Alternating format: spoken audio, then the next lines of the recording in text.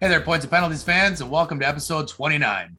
I'd like to remind you to please subscribe wherever you get your pods and give us a like and follow on Facebook, Twitter, and Instagram at Points Penalties. My name is Josh. Jesse's away, but with me are my co-hosts Peter and Kevin. Kevin, what are you drinking tonight? I'm having myself for the first time an IPA. It's called Symphony. It's a strong beer at a 6.9%. Woo! Ooh, I had to do this. Jesse's not here. It's all right. I can get into it at the end, but as of now, it's drinkable. Where is it from? Where does it say it's from here? Can't. Oh, Bishop. It's 1000 Bishop Street, Cambridge, Ontario. Look at that, right in Cambridge, eh? Yeah, like it. It's local, so give her a go. Pedro, what you drinking? Yeah, thanks, Kev. I'm drinking Flying Monkeys Craft Brewery Worlds Away Modern Lager. I don't know what a modern lager is, but this one's pretty good. I guess it's just new. I don't know. It's 4.7%. Kev, you should really bring the heat when Jesse is here. Gotta make sure he doesn't win these things. Yeah, it's a waste of a 6.9 beer. Yeah. It's okay. I got backup for next week. Attaboy. Yeah, the World's Away is pretty good. Josh, what are you drinking? So I've got an Endless Summer Pineapple Sour from Manitoulin Brewing Company. I've never had a pineapple sour before.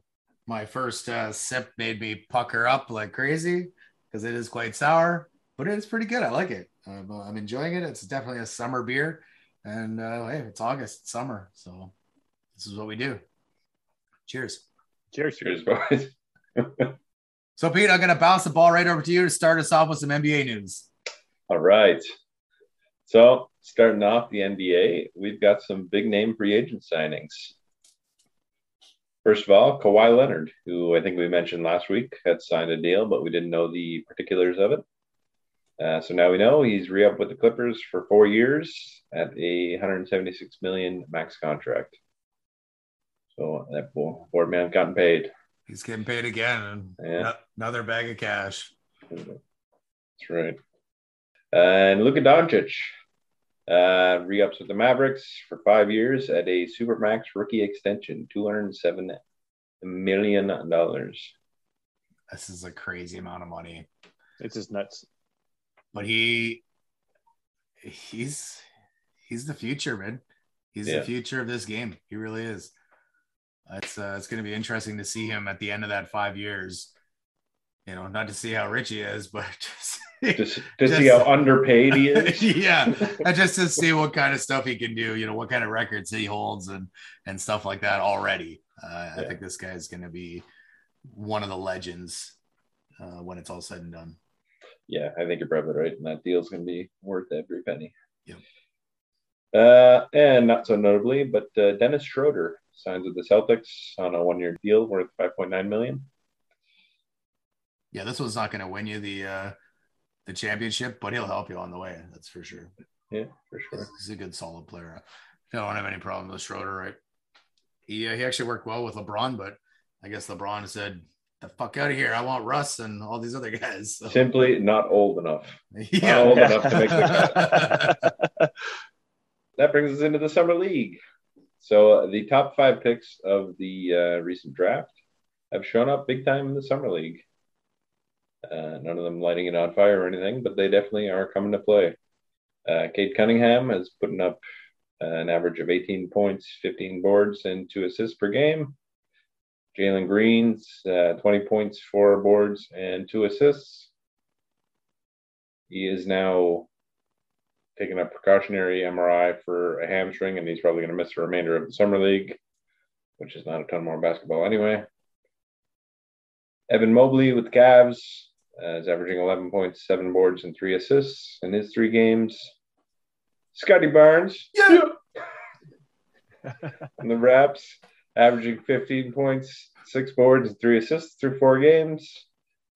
And Jalen Suggs, who the Raps maybe should have taken, but time will tell. But the Magic is averaging 15.6 boards and 3 assists through 3 games, and he is out for the remainder of the summer league as well with a sprained left thumb.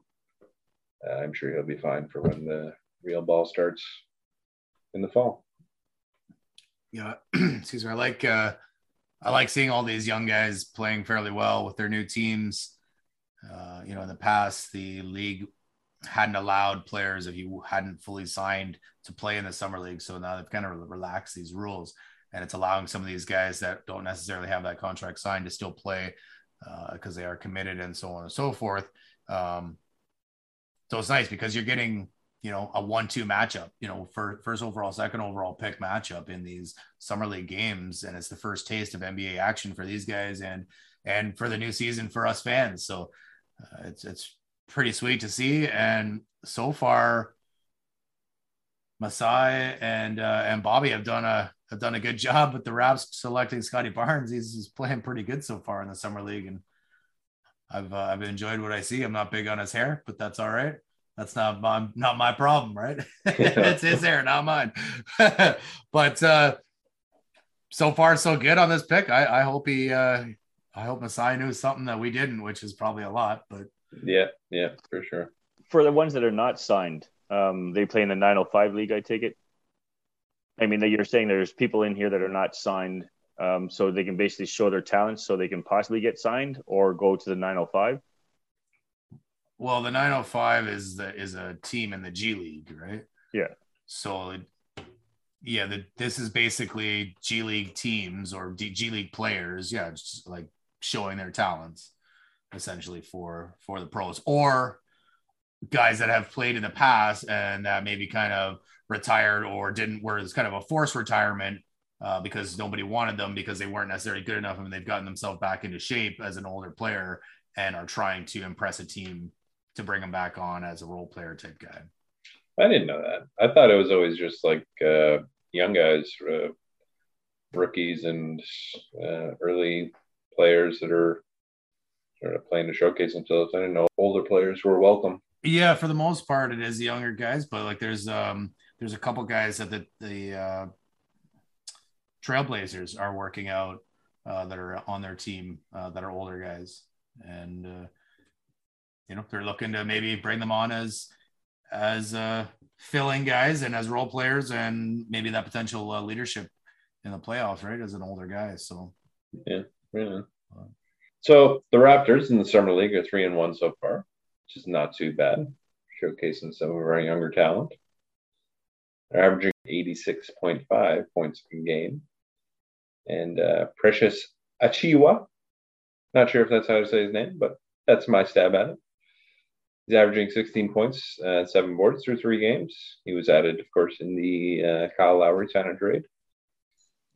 And Malachi Flynn, he's still playing well, showcasing himself well to get a spot on the Raptors come the fall. He's averaging 16 points, 5 boards, and 3 assists through 4 games. Yeah, this is great to see. These guys are playing pretty well. I know with Scotty Barnes and the rest of the crew there. Really love the addition here of Precious. We can use the big man, and hopefully he can be that big man for us for the next handful of years and turn into a solid offensive and defensive player. And Malachi's Malachi. He's been great when he's had to step in. He played a game in the G League and then during the day, and then flew and met the Raptors in the same day and played a second game. And that's pretty intense, man. So that's crazy. Yeah, I like a guy that does that and has no problem doing it and puts his balls to the wall. And I think he's got the grit and the passion that Raptors fans and Toronto fans in general love. So I think he's going to continue to fit in well. Yeah, good stuff. So that's one summer league that's going on. Tell us about the real boys of summer. What's going on in the MLB right now? Well, this week we've had a couple records broken. We had a retiree. We had a kick-ass game and a bunch of corn. Yeah, we did. Yeah, we did. So first off, start with the records. Corbin Burns. We've talked about this guy a few times over the course of the year. He was facing the Cubs earlier in the week, and he now ties the MLB record with 10 consecutive strikeouts. He ties Tom Seaver in 1970. And if you remember back to one of our MVP winners, Aaron Nola did the same thing, 10 consecutive strikeouts in June of 2021. There's also a couple guys that got 9 consecutive strikeouts this season as well. So, whether it be the ball or maybe these pitchers are just getting that much better with spin rates and so on and so forth. Again, could be the ball. It's really adding up to these strikeouts, and it's not as exciting as home runs, but getting 10 consecutive strikeouts if you're on the pitcher's side that's awesome, man. It feels so good. You don't have to do a damn thing in the outfield. You're just chilling and your pitcher's taking care of business. Just watching your boy do work. That's right. Yeah. And so his 2021 stats are great. 7-4, 2.23 ERA, 172 Ks, and a .93 WHIP, which is pretty good. Couldn't earn himself the points and penalties MVP though. Not this week. It's all about timing, my friend. Yep, you got it right there. That's a little prelude to what's up next, but in the MVP. But so far, Adam Wainwright versus the Pirates earlier in the week. He becomes the oldest pitcher to throw a shutout on 88 pitches or fewer since pitches have been counted. That's unreal. That's a long time ago. 88 pitches. 88. That's it. That's unreal. That's not very many pitches at all. Nope. So he went 9 innings, 2 hit balls, 7 strikeouts. And of course, it's an NL team, NL league. So he had to hit. He was 2 for 4 with a double and an RBI. So basically, big day. Yeah, right. Big day. And basically, he beat the Pirates with his 1 RBI. Yeah. He beat the Pirates. So pretty sweet to see Wainwright there do that. That's 88 pitches, and that's not very many at all. It's less than 10 per inning. Yeah, exactly. Must have been a lot of double plays, though.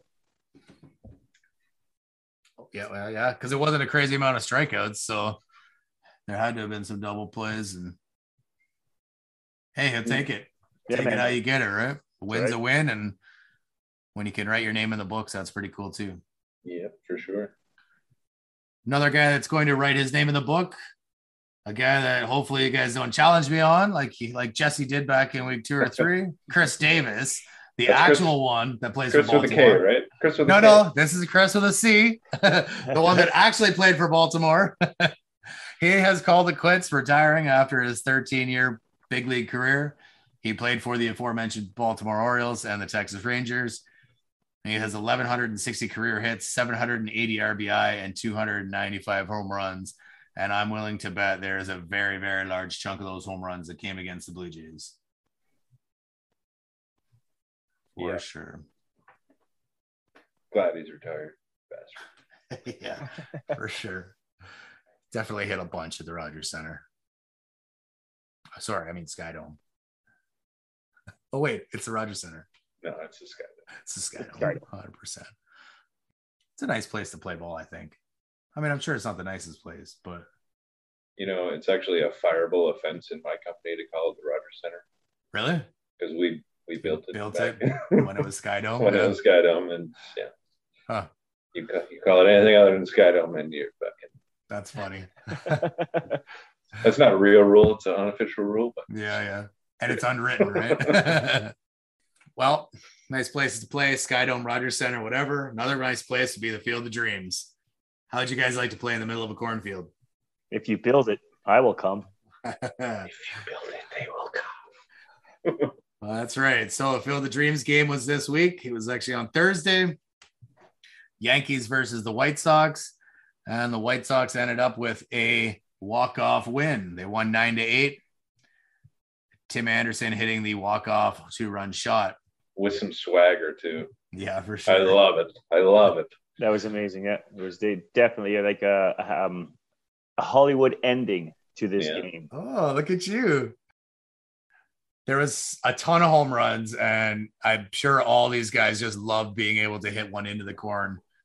Jose Abreu, Aaron Judge, Eloy Jimenez, Sebi Zaleva, Brett Gardner, Aaron Judge again, Giancarlo Stanton, and of course the aforementioned Tim Anderson with the walk-off jack. That's a lot of home runs. Exciting. I saw one kid, a tween, if you will, running into the corn after, I think it was an Aaron Judge home run. And he ended up finding the ball, and just his face was, it was just better than even catching a home run ball, just because he had to go through the corn and find it, and just it's one time where baseball gives you the feels. Yeah, man, for sure.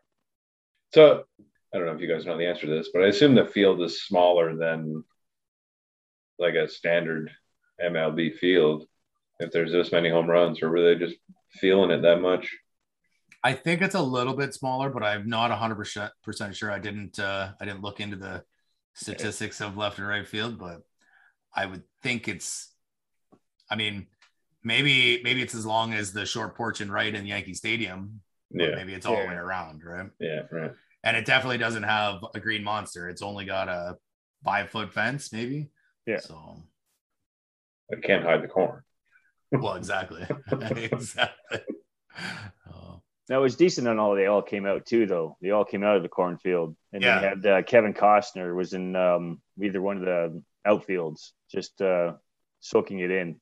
But yeah, it was amazing. It was honestly giving you that goosebump kind of feel game. For sure. It was cool. I really hope they do it every year, and maybe even like if it is shorter and if it's significantly shorter, then just chop down some of the fucking corn and make it a bigger field.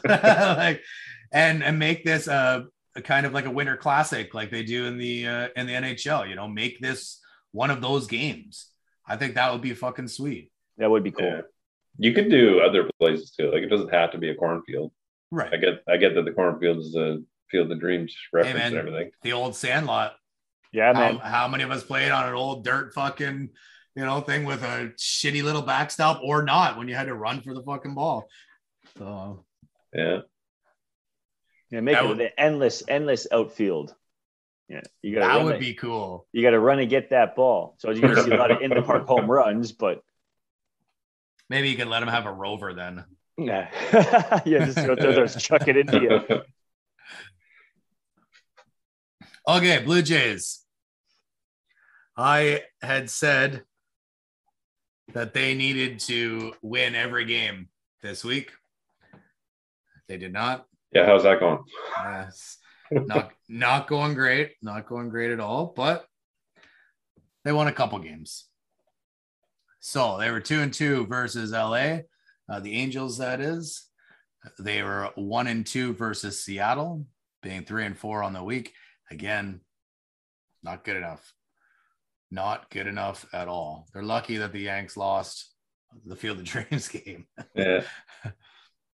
So that puts the Jays at 63-54, 7.5 games back of Tampa,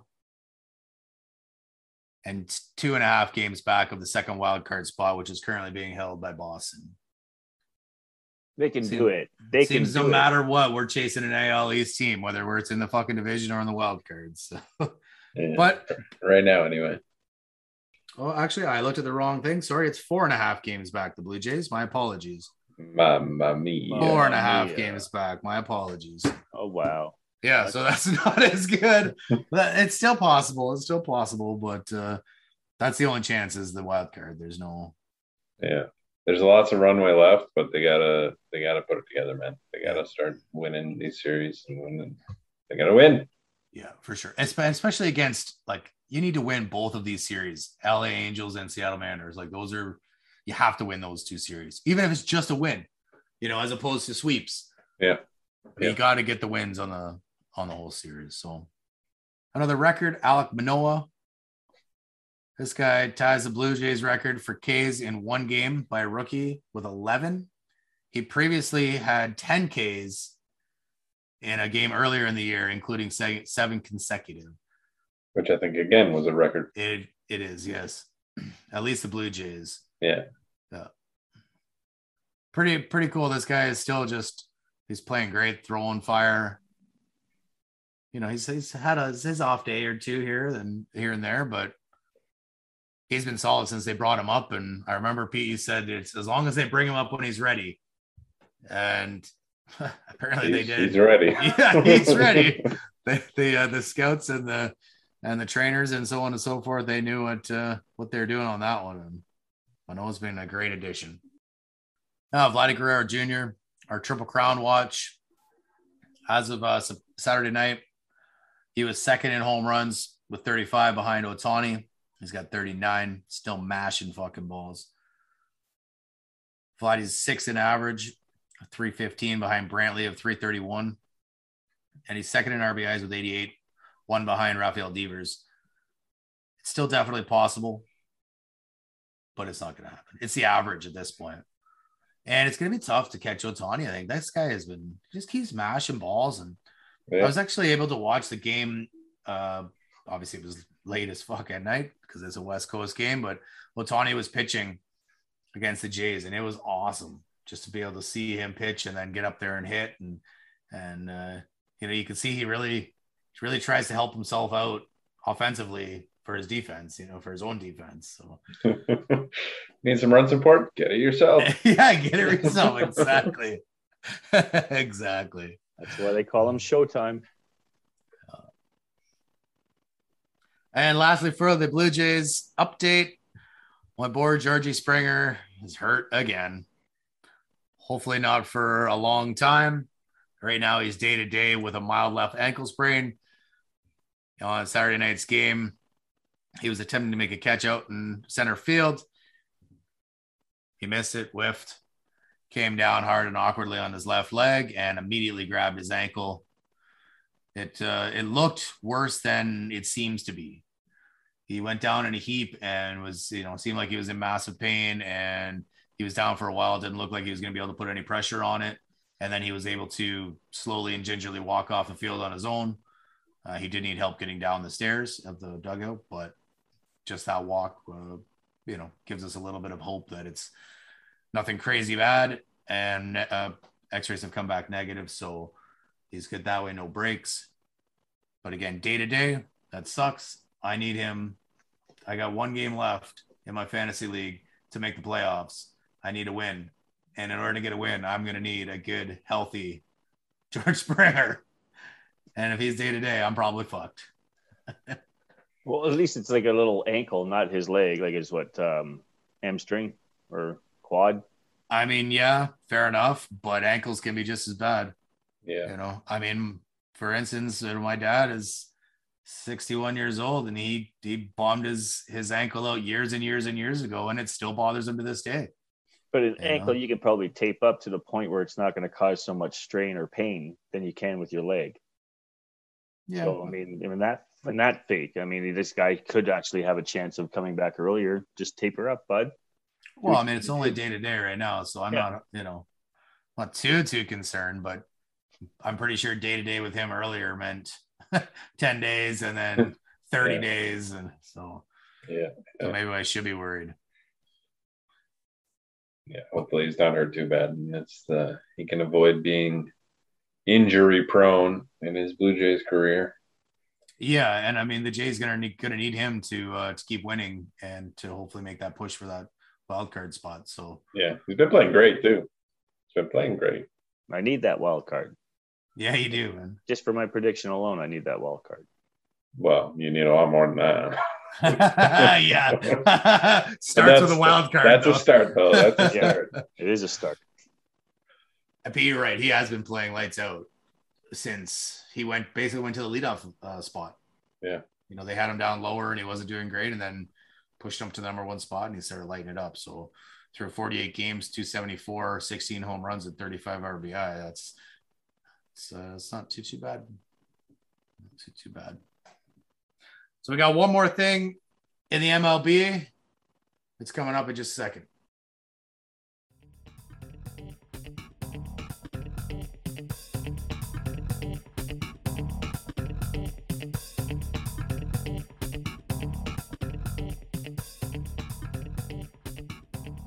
So this week's points and penalties MVP is the Arizona Diamondbacks pitcher, Tyler Gilbert. He throws a no-hitter in his very first career MLB start. That's impressive. That's insane. First time that's happened since 1968. He had 9 innings pitched, 5 strikeouts, 3 walks on 102 pitches. It's the 8th no-hitter in 2021, tying an MLB record in one season, going back to 1891. Insane. Wow. I definitely think the Balls might have something to do with that. But Yeah. anyway. And he had pitched in relief in 3 previous games, totaling, what is that total? 3 2/3. 3 2/3. Okay. 3 2/3 inning pitched prior to his big league start, where he also learned to be an electrician with his dad during 2020 while the pandemic canceled minor league ball.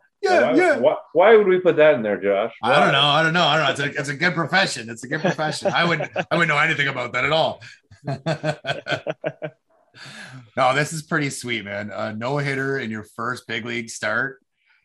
And I mean, those 3 2/3 innings, you pretty much just wash that out of the who gives a fuck about that after throwing a no-no in your first start. You're a starter now and you're in the record books already. So yeah, get ready to lace them up for your next start.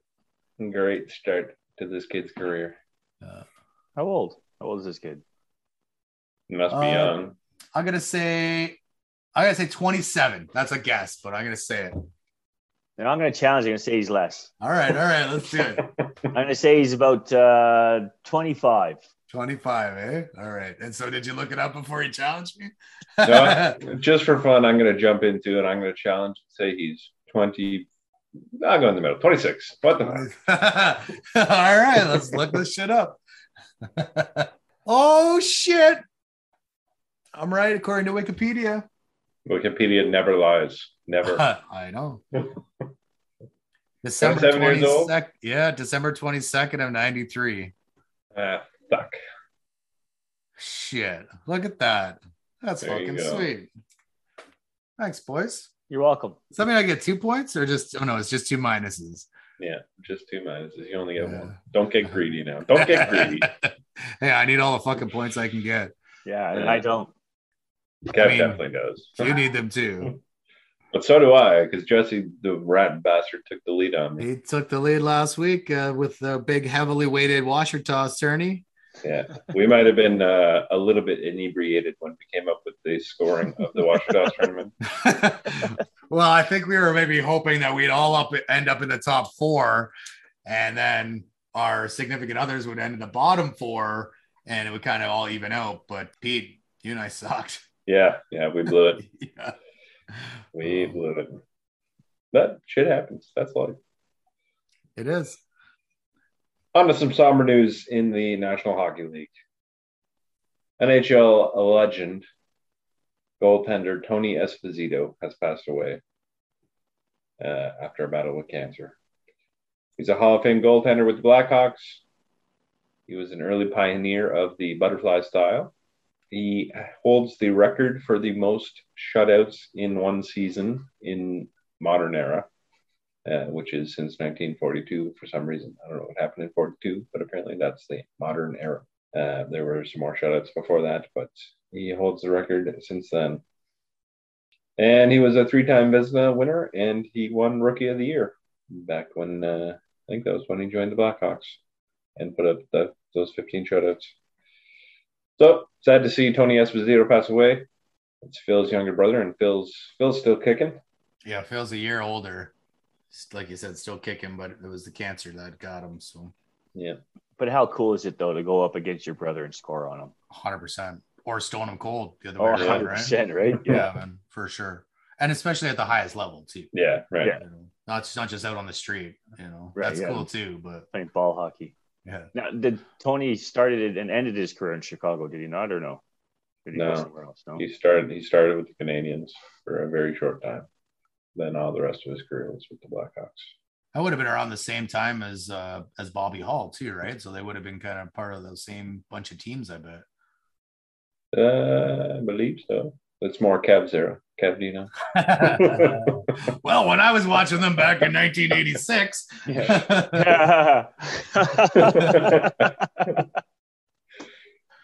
Inside joke. Yeah, for sure. Yeah. I do know that was the prior. There was like not just the NHL at one point, right? There was like the AHL and vice versa. I think that's where that Chicago's and wasn't it not? Wasn't it the WHL? WHL? Yeah. Like Chicago's original 6, so they would have been NHL. It was the Jets and all them was like the WHL, was it not? Yeah, something like that. Again, that's more your era. Why are you asking us that question? Tell us how it was, Kev. Tell us how it was. Yeah, this old guy needs a reminder every now and then. That's all. Yeah, we kid. Kev's not that old. I mean, he's old. No, I'm old. It's not that old. Yeah. So the Winnipeg Jets are making news because they have put out a PR message that they will be selling to full capacity for all their games this upcoming season, which is great. Yep. But they are going to require that all guests, all employees, and all event staff must show full proof of vaccination to be able to get in. So that's a real strong stance by the Jets and their ownership group. But that might be what it takes to be able to go full capacity. And when it comes down to it, this is a business. They need to sell seats. They need to sell lots of seats from, got to make up for the last couple of years. So, as much as you can say all the stuff about taking away your rights and blah, blah, blah, if this is a business decision and that's the way they've done it. That's the way I'm seeing it anyway. And like I said, Pete, maybe it is a good way to, for a Jets fan that may not necessarily want to go get the vaccine, but now he's like, you know what? If I want to see my team play, I got to go get it. Suck it up. That could also be part of the the ticket holders, like season ticket holders. They're saying that they may be anti-vax. Now they're going to say, I'm going to lose my tickets or whatever, so I'm going to get back so I can go watch these games. Mm-hmm. Yeah, exactly. And I think I heard that the season ticket holders weighed heavily into this decision, and they were strongly in favor of mandating that everybody be fully vaccinated. That makes total sense. They're the ones that are there, for conceivably 41 games a year. Yeah. Right. So, I mean, they're there lots. That's a lot of people for them to be around. And if you're going to feel more comfortable with all the people vaxxed, I don't have a problem with this at all. It's going to cause some waves. They're going to be bigger than ripples. There'll definitely be waves. So, and I'm sure they're going to have to deal with that. But do the players need to be fully vaxxed? Well, that is an interesting question. Mm-hmm. Because, in the NFL, there's been lots of guys that have said, no, I'm not getting vaccinated, and it's causing issues. And so I would assume that it'd be the same in all the sports. And with this mandate, how can you say as a fan, well, why do I have to be vaccinated if the goalie doesn't need to be, right? Or whoever, right? Yeah, that'll be interesting to see. I haven't heard anything like mandating what the rules are for players in the NHL. Mm-hmm. There might be something out there. I'm not aware of it. I would hope there would be. But there probably will be coming up to this upcoming season if there isn't already. They're probably working on at least something. Yeah. Because it's like you say, if they're sort of role models out there, if they're not vaccinated and I got to be vaccinated to go see them. What the fuck is going on? Exactly. So, yeah, it'll be interesting. But I think it's probably, obviously they've weighed the pros and the cons, and they likely feel that it's the best business decision for them. And I got to agree with them. Yeah, same here. Okay, that brings us to Austin Matthews. Yeah.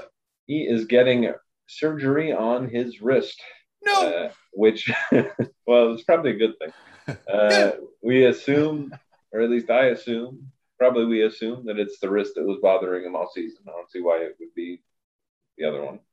We heard all year long about nagging wrist injuries. He missed a handful of games because of his wrist injury. And it looks like he's getting it surgically fixed. And it's a minimum 6 weeks to recover, which will put him right around the start of the preseason. That's the minimum time frame. It might take longer for it to recover, but he's a 23-year-old athlete or something like that, so the minimum should be about right. And all season long, as the wrist was bothering him, he still managed to pocket 41 goals in 52 games and win himself the Rocket Richard Trophy. Hell yeah!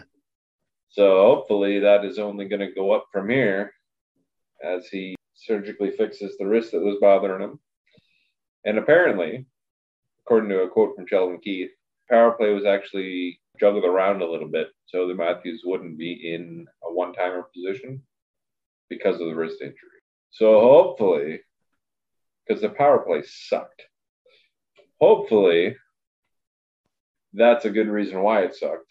And he'll be ready to go come the start of the real season this year.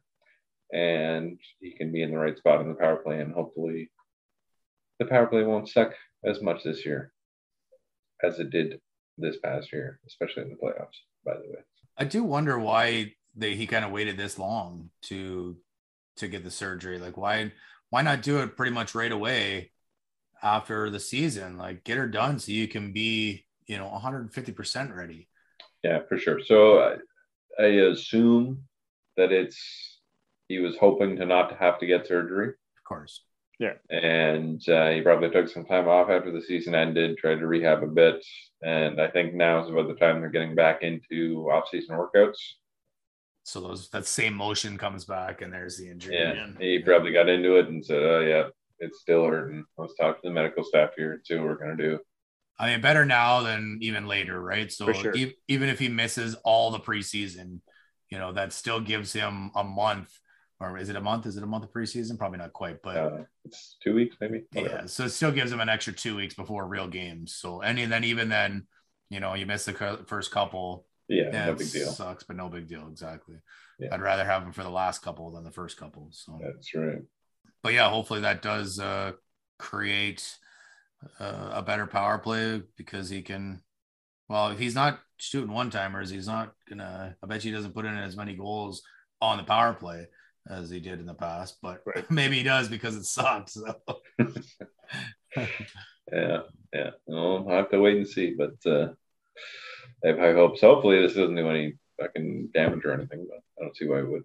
I heard that it was a successful surgery, so. Yeah. Okay, and former Leaf, sort of dad to Austin Matthews, if you will. Maybe impromptu father figure. Old man Joe Thornton, Jumbo Joe, moved on from the Leafs. He has signed a 1-year league minimum deal with the Florida Panthers. And he had similar kind of sentiments to when he joined the Leafs, that he's after a cup. Well, you went to the wrong spot then. The Panthers they're half decent, man. They're pretty good. They're not, Colorado would be a better choice. Right. But they probably didn't want him. Florida's not a bad choice. There's a chance there. It'd be nice to see Joe win a championship. Yep.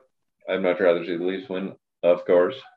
But yeah, if Florida wins, that wouldn't hurt my feelings too much, especially with Joe on there. So we'll see. So to take one out of Jesse's book, I'm going to ask you, do you think Joe has a better chance of getting out of the first round with the Panthers than he does the Leafs? No. Yeah. Yes. Nope. Guaranteed. No. Of course. No. Of course. No. Fuck. It's the Leafs. Exactly. It's the Panthers. But the Leafs haven't gotten out of a first round in how long? Decades. Literally decades. And when have the Panthers been there? More recently than that. I don't know when offhand, but more recently than that. I guarantee it. I think the only time I remember is with Van Reems. No, what the hell is that guy's name? The goalie. I called him Pit to Pit because it Van took his name. Beesbrook. Yes. That's the last time I can remember them being there with them throwing rats on the ice and shit like that. I think you guys should fucking challenge each other. See, I would, but okay, I'll throw this out there. They've definitely made the second round since Van Beesbrook was there. You cool with that? He's thinking about it. You didn't really state that, so I'll let you think about it and see if you want to toss. I'm gonna have to because it's the only time I can recall that they've actually done well. Yeah, I'll challenge that. Okay, I don't know how you're gonna fucking find that out. Okay, somebody look for when Van Beesbrook played with Florida, and I'll look for Florida's playoff history. All right, I got Van Beesbrook. Oh my God, you might be right. Oh my God. Oh, I'm just going to give it to you. They haven't made it to the second round since 1996. Van Beesbrook played from 93 to 98 in Florida. Oh my God. That's embarrassing. That's awesome. I almost feel better about being a Leaf fan. Okay, Kev with the +1. I just got to read this to you because this is embarrassing. I'm going to go From the time they lost in the Stanley Cup final with Van Beenbroek in 1996, this is their results since then in order. Lost the first round, missed the playoffs, missed the playoffs. Lost the first round, missed the playoffs, missed the playoffs, missed the playoffs, missed the playoffs, missed the playoffs, missed the playoffs. Missed the playoffs, missed the playoffs, missed the playoffs, missed the playoffs. Lost the first round in 2012, missed the playoffs, missed the playoffs, missed the playoffs. Lost the first round in 2016, missed the playoffs, missed the playoffs, missed the playoffs, missed the playoffs, and lost in the first round last year. Wow. Oh my God. That's Good just luck. as bad as the Leafs, man. For sure. Good luck, Joe. You went to the wrong Significantly team. worse. Yeah. At least the Leafs have been fucking making the playoffs. Oh my Right, God. That's crazy. That's crazy. I really did not think they were that bad. Wow. Good on you, Kev. Yeah, that was a good challenge, Kev. I mean, I maybe would have maybe incited that a little bit, but Man, oh man. All right. So, Jumbo Joe signed in Florida. There's some other big name restricted free agents that have yet to sign. The biggest two, both on the same team, Vancouver Canucks, have yet to sign either Quinn Hughes or Elias Peterson. Their two best players. They currently have $10.6 million cap space, according to Cap Friendly. And they're likely to put Michael Furlan on LTIR, though, so that'll get an extra $3.5 million. So they have about $14 million available. And based, like, you see the deal that, like, Cale Makar and Darnell Nurse and these guys signed, they're $9 million deals. Yep. And Hughes is a similar caliber of player. So even if you give him a discount and call him an $8 million player, that only leaves $6 for Peterson, which is not enough. I don't know how they're going to do this. They're going to have to do some bridge deals or something.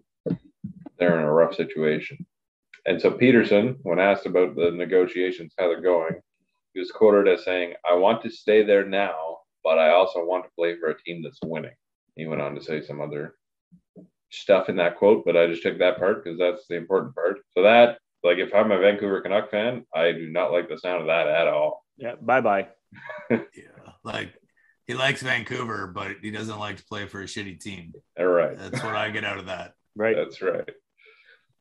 So I don't know. I don't know if that means he's going to sign a shorter term deal this time and get the fuck out of there as soon as he's unrestricted, or if he's going to continue to hold out. He could be offer sheeted. Hughes cannot, but Peterson can be offer sheeted by another team. Probably won't be because it never seems to happen in the NHL. But it's out there. Like if Hughes signs first, and they only have like $6 million of cap space left, other teams would be stupid not to offer Peterson $7 million over 3 or 4 years because they can't match.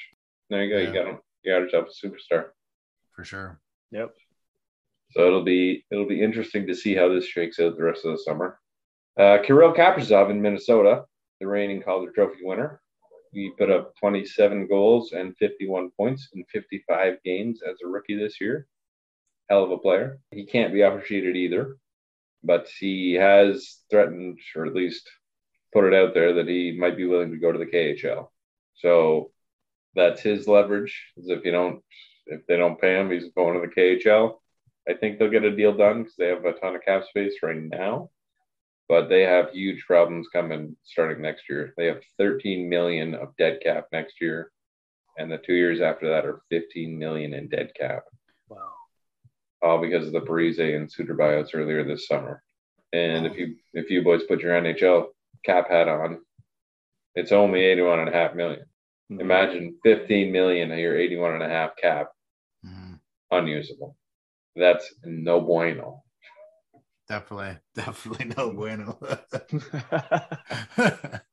So I don't know. I don't know how they're going to get out of that. They're also rumored in Eichel trade negotiations. So I don't know if they're going to try and go for it all this year, get Eichel, sign Kaprizov, and then trade him away next year when they can't afford him. Is there any way you can trade cap space? No more. Here, take 10 million. I'll give you 10 million in 3 years. You just send the goon out in practice and hurt him and just put him in the IR or whatever, the injured reserve, and then bring him back when he's healthy. It's not even, well, yeah, you can do that with players that are playing, but they got so much dead cap. You can't do that to dead cap because it's already dead. Anyway, Minnesota is going to be a very interesting team to watch in terms of cap navigation over the next several years. Brady Tkachuk in Ottawa has yet to sign. He commented that he's willing to commit long-term to Ottawa as long as ownership is willing to commit to spending what it takes to win a Stanley Cup, which we're all pretty sure that they are not. No, not at this point. Yeah. Maybe in a few years. So I don't know how that deal is going to shake out. Either he gets the warm and fuzzies that they're going to commit long-term and he's going to sign an 8-year deal. And waste his career. At a solid number, maybe. Or he might sign just a bridge deal in like 3 or 4 years and see how the team develops, see if the owners are willing to spend the money, and if not, he might get the fuck out of Dodge. Go play with his brother. Maybe. He's apparently not that welcomed in Calgary anymore either. So maybe they'll both go play somewhere else. Who knows? And last piece, last big name RFA out there, Andrei Svechnikov in Carolina. He's a great player, and he should be re-upped in Carolina. There's no reason not to, but I don't know. Carolina's always been a bit weird with their cap, and they're notoriously cheap. They just let Dougie Hamilton walk, and they were actually the last team to be the victim of an offer sheet, although they did match it with Sebastian Aho. What did you call me? So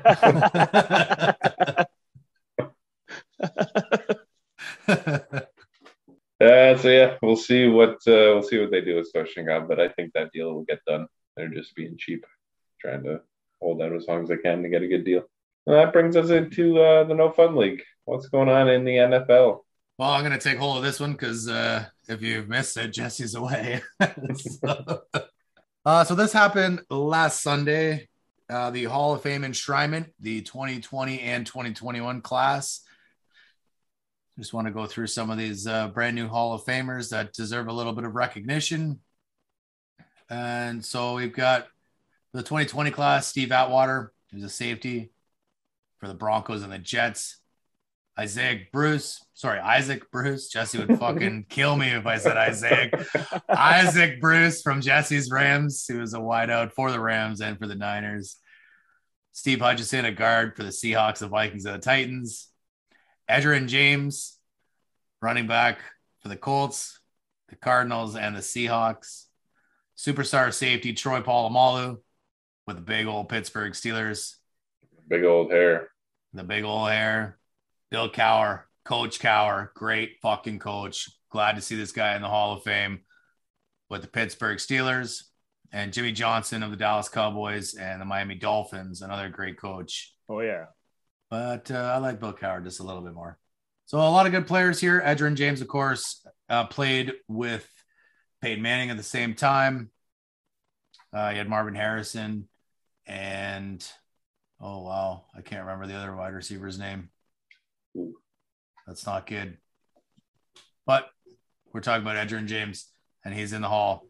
And Jesse will give you about fucking 20 minutes of Isaac Bruce stats and telling you how he's fucking better than Megatron and all these other guys. But we know that just ain't true. Fucking Homer. So the 2020 class, obviously that was celebrated this year because of the pandemic. COVID fucked us again. And those guys couldn't get their busts in Canton in 2020, so they got it this year. Now, 2021 class, Alan Faneca, guard from the Steelers and the Jets. Coach Tom Flores from the Oakland/Los Angeles Raiders and the Seahawks. The aforementioned superstar Calvin Megatron Johnson, wideout from the Leos. I believe if you go back into one of the early episodes, maybe first 5 episodes, Pete said that Calvin Johnson was a fucking superstar. And one of us definitely said that he was a first ballot Hall of Famer. And here it is. First ballot Hall of Famer. Might have been more than one of us, I think. Yeah, maybe 3 out of the 4. Definitely not Jesse, though. Not Jesse, for sure.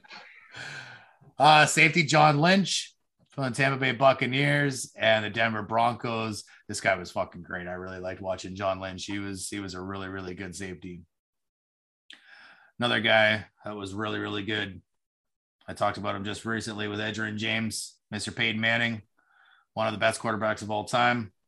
Of course, he played for the Indy Colts and the Denver Broncos his entire career with a horse on his head. Now, did you hear his speech? I heard parts of it and I Oh, laughed. buddy. And he's a very good public speaker. And Awesome. I should probably go back and listen to the whole thing because I feel like it would be a really good one to remember. Oh, he was going on with Tom Brady upon, you're going to be whatever 2035 before you retire, and it's going to be a tweet how you do it. And I don't know. It was classic to listen to him just go. It was decent. He even brought up another player. I can't remember his name. He says, you're probably still doing your speech right now. I can't remember who he was talking about, but he was showing off to the fact that this guy was just talking and rambling. And he said, you're probably just ended your speech. But yeah, it was good. If you haven't heard it, listen to him. It was classic. It was good. Payne's actually a pretty funny guy. Like there's lots of little shows and sketches that he does. It's pretty fucking funny. By the way, it just came to me. Reggie Wayne. Reggie Wayne. Yep. Fucking right. Thank you. At least I remember Marvin Harrison. Yeah. Well, and the last inductee to 2020 is University of Michigan alum Charles Woodson. Yeah. Quarterback safety from the Oakland Raiders and my hated Green Bay Packers. Boo. But I always liked Seawood because he was from Michigan and he was fucking great quarterback. Great quarterback. And I hope I'm correct on this too, but I think he was raised by just his mother, and he says something about the lines of a mother can raise two boys, and you don't need a man to be there to do so. So kudos to him. Absolutely, man. I mean, hey, you grow up with what you're given, and you make do, and whether you have a single mom or mom and a dad, or two dads or two moms, whatever, you grow up to be you and do your thing and be a man, be a woman, do you. Right. Be the best you can be no matter what, right? And, like that's pretty much what Seawood's saying there. So I always hated Seawood just because our buddy Rusty was a big Green Bay fan. Yep. He loved Seawood and always be pumping his chest about how many fucking interceptions and sacks and shit he was getting. I always hated it, but great player. Absolutely. Yeah, I was the same way. I liked him because he is Michigan alum, but being a Bears fan and Rusty being that Packers fan, it was a tough go for me to cheer for him. And of course, Rusty wouldn't have it. Like, what do you mean? You can't cheer for him. So a bunch of guys with their heads now in the Hall of Fame out in Canton. One day we should get out there and check that shit out, boys. That would be decent. Yeah. Maybe we'll go to a Cleveland Browns game and then go to Canton. Just for shits and giggles. Yeah, maybe. I mean, maybe not, but maybe. But maybe. Maybe. So last week we had the Hall of Fame game. We just had the Hall of Fame inductees. This week, first week of preseason. Lots of young QBs starting out, first timers, getting their first chance to start and to get in there. 49ers, Trey Lance had an 80-yard touchdown pass to Trent Sherfield, finished 5 of 14 for 128 yards and a TD. Not a horrible start, not a great start. But I think overall the Niners are going to be happy with that start and can see what he's actually able to do in a game situation. It's pretty tough. You can pretend it's a game all you want in practice, but it never is really a game. So. Same type of thing with Trevor Lawrence. Everybody is wanting to see this. They thought Trevor Lawrence was going to be the savior to Jacksonville, and he very well could be, but wasn't on day one in the preseason. He went 6 for 9, 71 yards, and had a 90.5 rating. Strip sacked on the first snap of his first possession. He did grab his own fumble, so that was a savior there. And he ended up doing half decent and making some nice passes to newcomer Marvin Jones, so on and so forth. So Lawrence had an all right debut in the preseason. I think he's going to get better. Obviously, most of these QBs will. But we'll have to see. Is he going to be the savior? Not this guy. I called that right after the start. Not this guy. Kev thinks he's a bigger bust than Ryan Leaf. Yeah. Yep. Wow. No, that is a fucking hot take. I believe I did say that. He's not going to be all that. You definitely did say that. I just made that up right now, but putting words into Kev's mouth and his hot take mouth. For sure. Yeah. No, I did. I believe I did say that this guy's not going to do so well. And I don't know. I still see it. I don't think that this glamour kid is going to do so well in Jacksonville. That's all. I mean, he's got a quote unquote college coach, that's going to run some college schemes. I think he's going to do what he can to help out Lawrence and to feel comfortable getting started in the NFL. But will a college game work in the NFL? Sometimes it does, sometimes it doesn't. So I think the only thing that worked for them was that shotgun.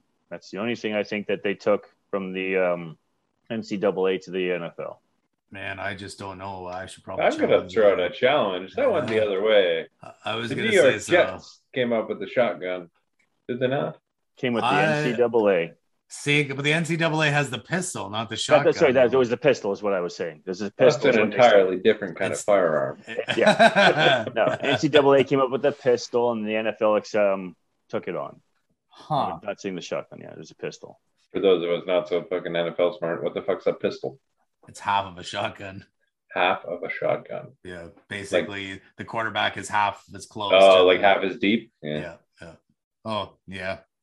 I just fucking Googled pistol versus shotgun, and I got a bunch of stuff about fucking self-defense. Yeah, I meant the pistol, guys, not shotgun.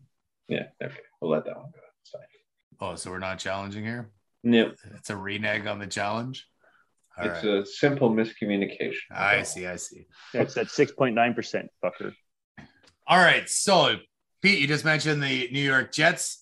Newcomer QB Zach Wilson shined in his preseason debut, completing 6 of 9 passes for 63 yards and a passer rating of 86.8. He connected with new addition wideout Corey Davis, and that was his best throw of the night. He had a couple drops and so on and so forth, but overall, pretty good day for Zach Wilson, which is good for the Jets because they haven't had a good quarterback since. Butt fumble? No, I was kidding. Was fucking no, butt fumble wasn't even good. Like I'm trying to think, who Chad Pennington maybe, and he was serviceable. Like maybe Brett Favre, but he was past his prime. I can't think of anybody else that was like. I mean, Joe Namath, obviously, but I don't know. Like, see, we got nothing. Like, you guys are quiet as fuck. You got nothing. No, I got nothing. That good. Might be Joe. I'm sure there's some Jets fan out there screaming some name that we're not thinking of. But no good quarterback since Joe Namath. There you go. Boom. Boom. If you don't like it, too bad. And Green Bay Packer Jordan Love completed 12 of 17 passes for 122 yards and a touchdown at 110.4 passer rating. Not too shabby. After going 3-0 on the first 2 possessions, got his shit together. And second-year signal caller is calm, confident, and decisive. Ooh. Oh, yeah. And my boy. Justin Fields, rookie QB for the Super Chicago Bears. He had one of the better weeks for the QB class, rookie classes this week. Pass rating 106.7, 14 out of 20 for 142 yards at TD. He also had 5 carries for 33 yards and another TD. He did have a fumble as well. Bust. Yeah. Hey, you know what? He got 2 fucking touchdowns. I'll take it, man. Fuck. The way we go, touchdowns don't come very often. So, but yeah, he looked good. You know what? This is pretty much the only stuff that I really got into watching. I liked what I saw. It looks like he's, mobile as ever, and he can throw on the run, lots of sidearm stuff that look Mahomes-esque, and I like that. I was quite happy. He hit an open receiver, like wide open. Just flipped it over the top, and it was an easy running in backwards touchdown, which I really enjoyed. I hope I can see lots of that in the future, and I hope this kid gets in the second half of week 1, because I don't want to see Andy Dalton and I don't want to see Nick Foles either. So let's just get Justin Fields and start his career. It's just a waste of time if you don't. It really is. Yep. And the last of the rookie quarterbacks, Mac Jones for the Patriots. He completed 13 of 19 passes for 87 yards. The stat line doesn't do justice to his performance. He had the look and feel of a veteran and carried New England offensive accordingly. And I mean, to me, this is another one of those ones that just like get Cam out of there and just put Mac Jones in. Yep. No, just let him roll with it. I saw a bit of that game. I mean, it was just, Jones is the better person to sit there and start with. And I mean, for sure, it's going to be Cam's job to lose. But if Cam plays the same as he did last year, Mac has this by week 4, maybe. I agree. Or at least give him a shot. You know what I mean? There's definitely something to be said, though, for not throwing in your brand new rookie quarterback to the Wolves and letting them build up some confidence first. Like I'm sure there's been many quarterbacks out there that probably could have been decent starters that just their careers were destroyed by getting thrown in there too early and throwing all kinds of interceptions and incompletions, whatever, because they weren't ready and they didn't get the confidence, and then they just never got it back. Yeah, you're probably not wrong there. Probably not wrong. And I mean, look at a guy like Aaron Rodgers, right? He sat behind Brett Favre for 2 years, just sitting there watching the man work. So, but the thing is that they're not the same kind of quarterback, and sitting and waiting behind Cam isn't going to help him much, in my opinion. If it was a different type of quarterback, the same type, Mac can move. He's still mobile, but he's not a run first quarterback. Like, in my opinion, Cam is, or maybe Cam should be because he sucks. But anyway, so we'll see how these QBs progress over the next couple weeks here in the preseason. And we'll see, how quickly some of these guys get into the real show. I know there's going to be a few there. The first 3 guys are likely starting day 1. The first 3 guys that we talked about there, and the other guys, they're going to have to bide their time until their starting QBs get hurt or shit the bed. Or fuck it right up. Exactly. So that's why I'm saying I'm hoping. I don't want to see anybody really get hurt, but I need Justin Fields in there in the first game. So Red Rifle, if he could throw 4 touchdowns or 4 interceptions, in the first half, that'd be great. We'll put Fields in there. Get his career started.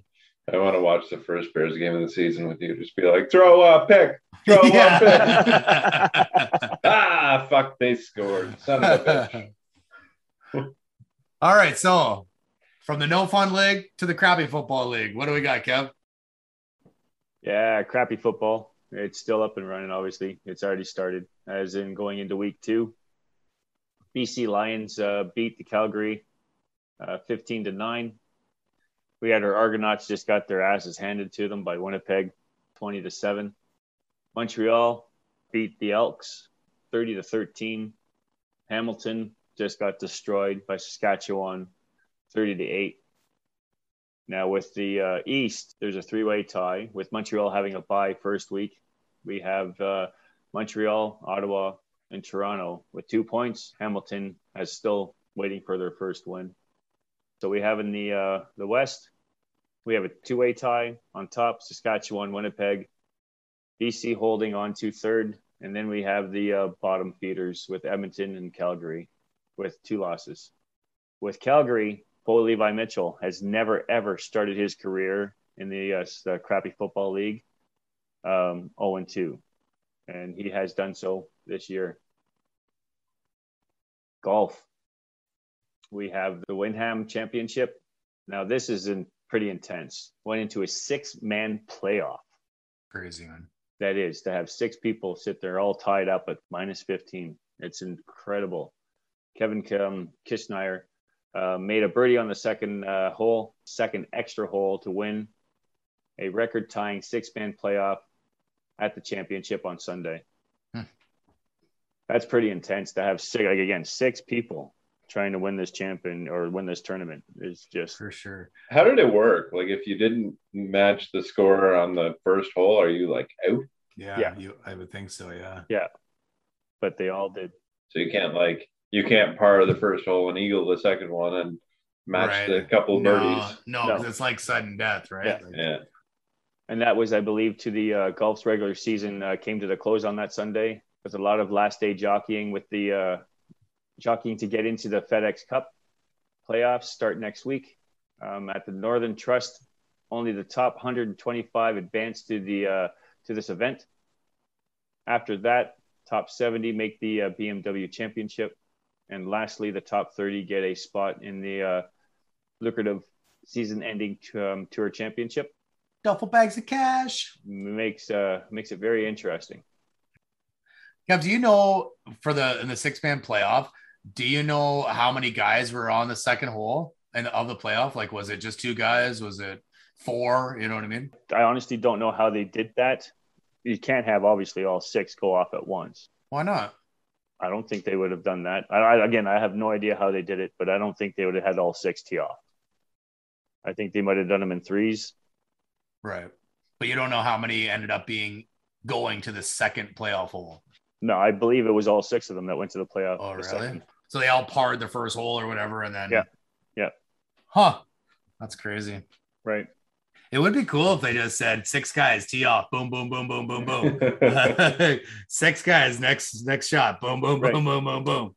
Great. I don't know if they've would have done it that way. I'm assuming they just did 3 and 3. 3 and 3, yeah. And then find out at the next tee off what happened at the other back, or they would have to wait to see the outcome. Yeah. Now going into some tennis news, we have Roger Federer. He may be out for some time here, guys. I mean, he's going to have surgery again on his knee for the 3rd time. This is going to, hold him back for a possible return, but who knows? It's Federer. The guy's pretty tough. Or he can leave as being one of the top in his tennis career. Arguably the best of all time, no? It could be. I mean, you do have Rafael Nadal that's still going on. You still have the Joker. Yeah. Yeah, but they're still playing. I mean, if he ends up retiring, does he not go down as the best of all time at this point? Or do you think that the Joker or Nadal are already better than him? One more big win, yeah. Because these guys, the 3 of them are all tied at 20, right? Championships. And what about some of the older guys like Pete Sampras? Like, I'm sure Federer is well past him on Grand Slams and all that good stuff. For sure. Right? So, yeah. Sampras is like a fucking back page, man. He's like, this back in 1986, right, bro? That's right, 1986. Thanks for your hospitality here, guys. As I carry on in the WNBA, we have the Seattle Storm win for their 2nd time. That's pretty decent. They go out and they beat Connecticut Sun 79-57. Now the MVP went to Brianna Stewart for the 2nd time as well. That's decent to sit there and watch and see that that these ladies are, I would say, just as good or just as entertaining as the men. I kind of enjoyed it. It's pretty cool. More dunks is what I want to see, though. Yeah, lower that rim, right, bud? Yeah. Lower it, shrink it, and get rid of the 3-point line, right? No, now what I was thinking about that 3-point line. Let's say you guys are talking about you're out of bounds. Here we go. What have we done? Why don't you just bring the 3-point further back? Leave your sideline, leave that same spot as your 3-point, but just bring it back a foot or 2. I mean, that's because the side, anyways. The side needs to be just as long as the top, so it needs to be the same distance. So you can't just, unless you're going to make that a 3.5 pointer or a 4 pointer, because you're going to stretch it 2 feet at the top as opposed to the side. But you can't. Yeah. If you don't move it, leave the sides. So your feet are still there for 3 points, but just increase your 3 points back at least more. You can sit there and have a straight line still come out more with the arc. But then it's easier to hit a 3-point in the corner. So you're going to see way more corner threes than anything. Then so be it. There's also not much space there already. Right. That's what I mean. There's not a ton of floor space left to get a 3-pointer in on the corner. No. That's why he's saying leave it. But if you extend it out the top end, then it makes that I don't know what the numbers are. Let's say it's a 30-footer from the corner. If you make it a 33-footer from the top end, then nobody's going to shoot theoretically from a 33 feet to get 3 points when you can shoot from 30 feet to get 3 points. Why not? They do it already. Curry would. Yeah, and Dame. There's a lot of them that do it from that far, man. So, I don't know. But carrying on in regards to let's getting out of that 3-point spot that my brain keeps on thinking is a better spot. So that's 6.9% beer you got going. That's right, man. And a bit of the to be do. Let's get into our penalty boxes, guys. We're gonna start this off, I guess, with Pedro. All right, staying on the 3-pointer kind of basketball tangent. I've got Goran Dragic in my penalty box because after being recently traded to the Toronto Raptors as part of the Kyle Lowry signing trade,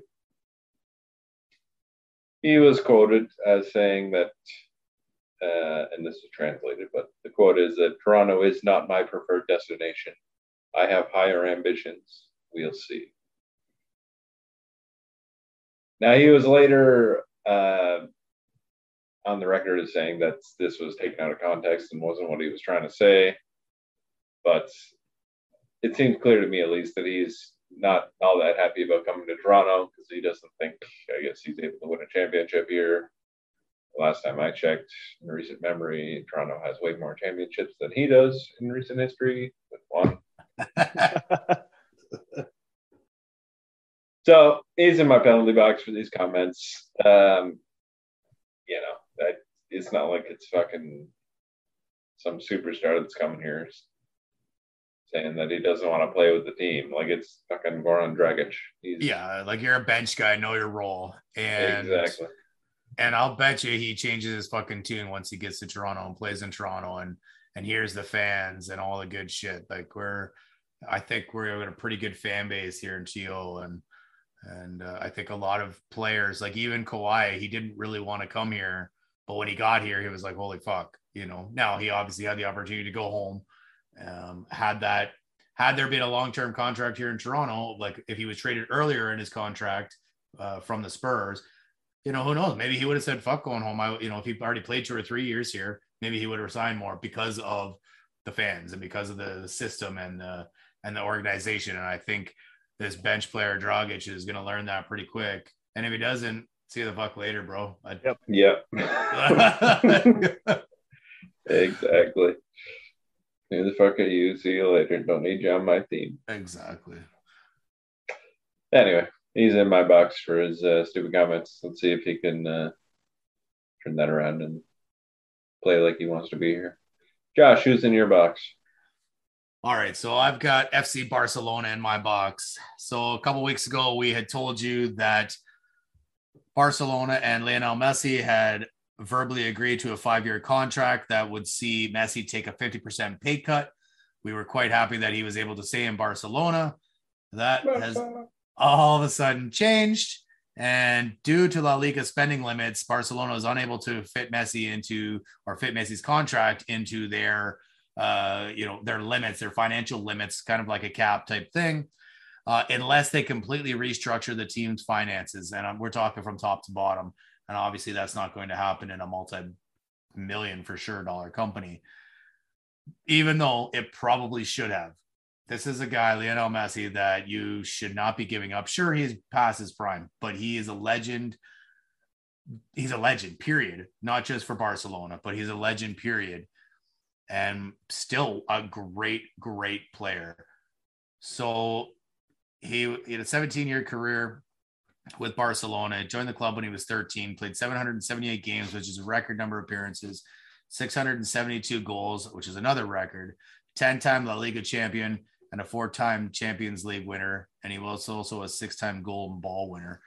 So for Barcelona to just pack it in and give this guy up with, I assume that there was an attempt to move things around and to try and save that, pay him at 50%, which is still a shit ton of money. But I just don't know how you give this guy up. I don't know how you let him walk. Now good on PSG. They have a hell of a team now, and they're gonna be a really good team in the French League. But Barcelona's in my box because, in my opinion, you cannot let this guy leave. It'll be different if it was a trade situation where you're getting somebody back for him, kind of like the Gretzky situation where, really sucked. He was there for a long time. Great player. Sucked for him to leave, but at least you got something back for him. In this case, they get fucking nothing. They get chirped by their fans and chirped by points and penalties because they can't hold on to, a top 5 player in the world right now. And get no one back. And like clearly the best player to ever play for Barca. Yeah. And for sure one of the best players all time. Yep. Maybe not the best, but he's up there. He's definitely up there. He's definitely, yeah. I'd say top 10 all time for sure. Yeah, I'd say top 5. Yeah. So Barcelona sucks. I don't understand why I get it's a business. I get it's all money, but man, try and make something work. Keep this guy around. Yeah. Anyway, that's my box. Kev, I know you got somebody. Tell me who it is. Yeah, I have a UFC fighter. I have Jordan Williams. Jordan Williams stopped a man from stealing his car on Thursday.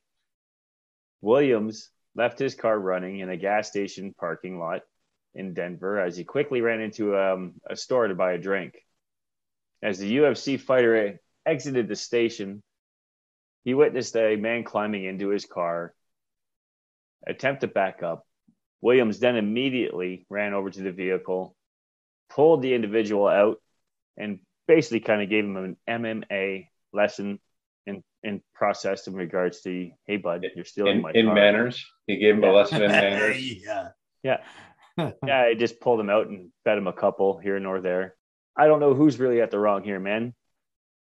Williams for leaving his car running while running into the store, or the guy just, taking the wrong car at the wrong time. Yeah. So I guess they're kind of both in the box there for me. There's a lot of people you don't want to steal a car from. And that's one, especially in MMA fighters. Mafia is probably up there. Police officer is probably up there. Maybe like an NFL linebacker is probably up there. But maybe not even as high as an MMA fighter. Yeah, like they're trained in street fighting to beat your ass. Yeah. Right. Yeah. So we're definitely the wrong dude to take a car from. Bad choice, Mr. Grand Theft Auto. Right. But yeah, that's who I got in there. Jordan Williams. And really, it should be the guy that tried to take his car, but we don't know his name. So. No. Yeah. Maybe it's John Williams. Could be. Probably not. All right, Pete, tell us about our challenges and our scores. They went bad. For you. So there's 2 challenges. One is Tyler Gilbert's age, which we all just sort of took a stab at because why the fuck not? And Josh had it right. At 27 years old, me and Kev were off. And then Kev thought that the Panthers hadn't made it to the second round since the Van Beensbroek era. And he was right. I thought that there's no way that could be true, but the Panthers are just salty garbage. Horrendous. Just brutal. Good luck, Joe. That's all I gotta say, bud. Good luck. That Joe. That's minus 2 points for Peter. Kev broke even. And a +1 for Yosh. Yeah. Which brings our season totals. Jesse is leading the pack at +9. Fucking wash toss tournament. Peter is in second still at +5 and dropping. Josh moves up to a -2 and Kev remains at -10. Not a bad week. Nope. I disagree. Not my best. You guys did well. That's okay. These things happen. Yeah, you've dropped quite a few points in the last few weeks here. Yeah, having a bad summer. It's okay. I'll pick it back up in the fall just in time to win that dinner. That dinner. That steak dinner. Oh yeah. It's gonna be steak, by the way. For sure, it's gonna be steak, of course. If I can miraculously pull my ass out of my head here and get me to win, I'm going to lobster. Hey, bud, we're still gonna have fucking steak and lobster and beers all together, so it doesn't matter who fucking wins. So. And Kev, I hate to break it to you, but it's a lost cause, man. I know. Just start saving your pennies. Yeah, but nickels, you mean? There's no such thing as pennies. Nickels. Yeah, you can still save your pennies. All it's right. awfully tough. Just have to do it on paper. All right, Kev, tell me how your drink was. It was decent. I mean, after the second one, that taste of the citrusy kind of stuff went away. So that wasn't too bad. I mean, it definitely affected myself in this podcast. And what were you drinking? I was drinking myself Symphony IPA. What's the brewery, bud? The brewery is Rhythm and Brews. Oh, there it is. Oh, yeah. Rhythm and Brews. Challenge. Yeah, I should have challenged him. Fuck. Yeah, Rhythm and Brews. There we go. Yeah, that's what has the music notes on it. So it's actually it's like a bar / brewery in Cambridge, and they've got live music there a bunch and whatnot. I've yet to be there, or yet to go there, sorry. But it looks like it's a pretty cool place to go. And I don't know, you said the beer was all right after the second one, so that probably means that I'll like it after the first one. That's right. But that might be another place because it's pretty local. We might need to take a little tour or two. We'll see. We shall see. So Pedro, that was yours, sir. Yeah, Kev, thanks. My Flying Monkey Craft Brewery Worlds Away Modern Lager. It's pretty good. It's nice, light drinking, easy drinking, light tasting. That's what I'm trying to say. I still don't know what a modern lager is, but it's pretty good. The can is crazy looking. That's always fun, and it's pretty good beer. Josh, how was yours?